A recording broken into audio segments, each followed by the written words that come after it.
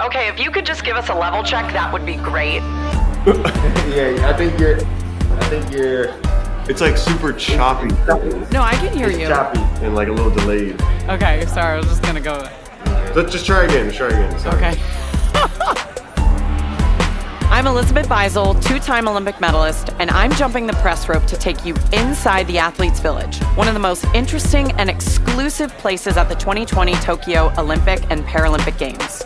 We'll have unfiltered conversations with Olympic athletes from the ground about the daily experiences that make up a majority of the athlete life at the Games. After all, it isn't all nail-biting pressure and medal ceremonies. This podcast is presented by NordicTrack from iFit. You can hear us in the headphones, okay? Okay, we'll get started in 3, 2, 1.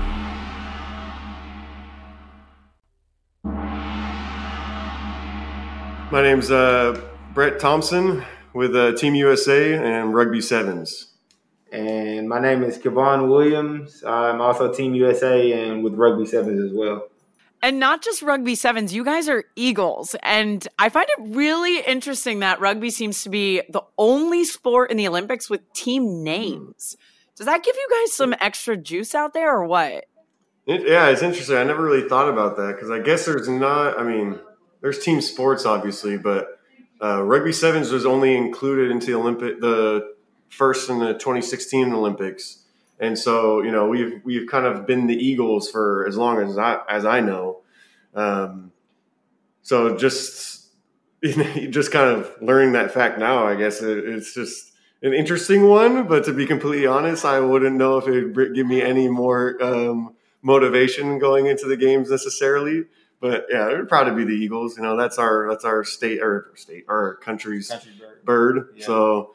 Yeah, definitely still proud to be an Eagle, but yeah, don't think it'll really do much for me, unfortunately, going into the games. Yeah, so the rugby players I know seem to be the embodiment of work hard and play hard. And they're laying it all out on the field and in the bar afterwards. What is up with the rowdy culture in rugby? Is that national? Is that international? Where do you think that comes from? I think that, you just build this bond with this group of guys. And, with stronger bonds, you're able to you get stronger relationships, and you're able to be more open with people. And I think, especially with our culture, we're like that as well. And we work hard. We haven't partied for a while because we've been trying to get ready for the games, but we'll probably party a little bit after. Yeah. To add to that, I think it is just basically you go to these dark places with your teammates that you almost feel like at the end of the day you've earned it. You put in the hard work to be able to kind of enjoy those experiences with your teammates. And it is, majority of the time when you do go out and you do happen to drink, it's also even more of a bonding experience because you're playing games or, just trying to have fun with each other to increase kind of that camaraderie. Yeah. And I think one of the things that people maybe don't understand is how much sacrifice goes into being not just a rugby player, but an athlete in general. And you don't really have many of those outlets available to you while you're training. And I'm sure it helps to have someone that's got your back in thick and thin because rugby is super tough.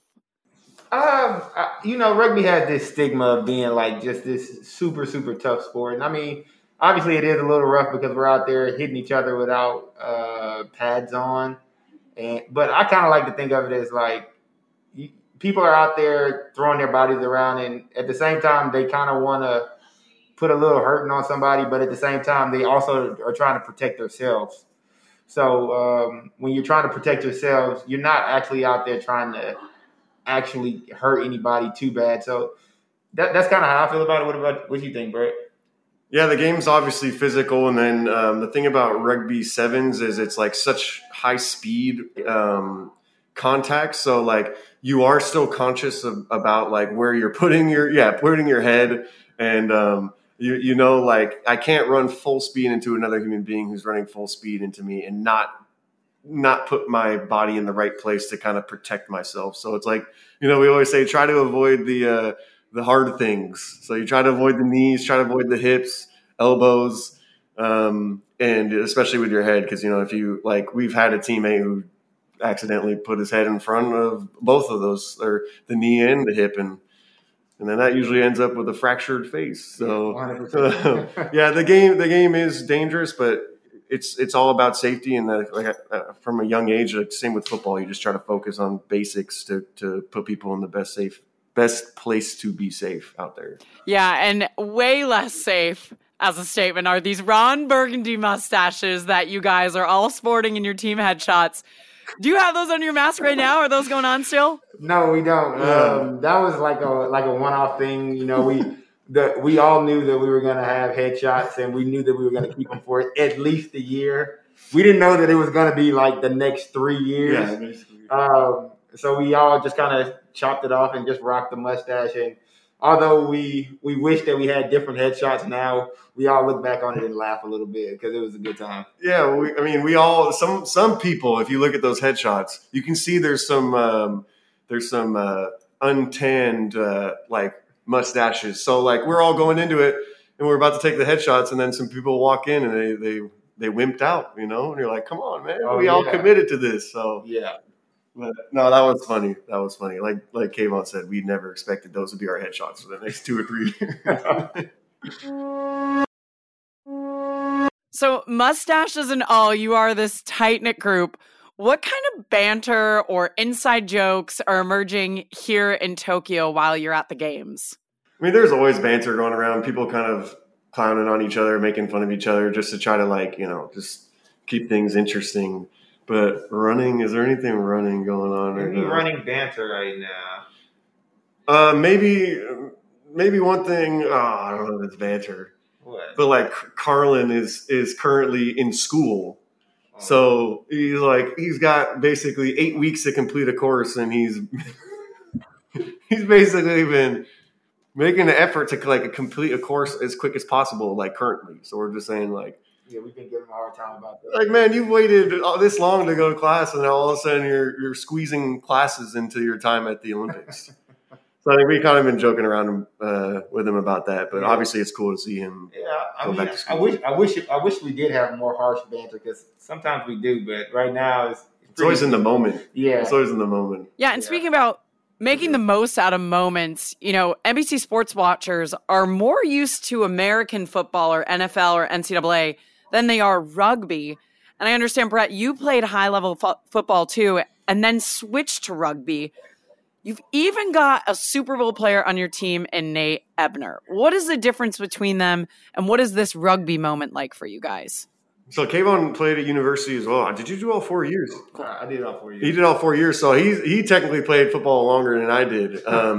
But, you know, I just happen to put that in my bio all the time. But, no. So I went to U of A, and you know, the thing that kept me in rugby and kind of separated itself from football was just the fact that you are able to kind of do more as an athlete. You have to execute so many more basic athletic skills as a rugby player compared to a football player. You know, a football player, you're so much more like fine-tuned to do something very well, like something specific very well. One thing or two things very well. Like if you're a receiver, you go run and you just catch the ball. You got to run your routes, but at the end of the day, we need you to catch the ball. If you're an O-lineman, we need you to know how to block. But in rugby, it's so much different, because outside of the set piece, everybody does everything the exact same. Everybody has to know how to run, tackle, pass, stiff arm, everything. You got to know all the aspects of the game. It's like if you were asking a quarterback, you're asking an O-lineman, what does the receiver have to do on this play? Or what does the quarterback do on this play? Or what does the defender do on the other side of the ball do? So we kind of got to know all of those things. So that's kind of, that and fitness. Yeah, fitness is probably the biggest, obviously, but it is just like, you know, as a football player, you're fine-tuned. Like I always say, like you compare chess to like if you're rugby's like being the chess master, and then like football is being like a chess piece. You know, so it's like you have a specific role to fill, and you're still doing rugby, but it's like not as finite. It's like it's such a broad spectrum of things you need to be able to execute, and And obviously there is still like, certain positions where you have to do certain things better than others or more often than others, but you, for the most part, still have to do everything. Especially sevens, yeah. I think that's such a great way to put it, especially in layman's terms for all of the people at home listening who don't necessarily know much about rugby and are kind of wondering how to connect football to rugby. So switching gears, you're here at the Olympic Games. What was your first opening ceremony like? I spent it soaking wet. It was an amazing night. It's kind of everything that you dreamed of. We were all like, soaking wet because it was really hot. Polo Ralph Lauren got us some super nice threads, but we were just a little bit hot. So everybody was sweating out their clothes, but it was great. You get to meet all of these athletes from different parts of America, sometimes different parts of the world that are still competing for America. And you get to understand their sports. You get to talk to them a little bit. I mean, you might see some of the big name stars a little bit and get to talk to them. But it was a good experience. Yeah, it was great.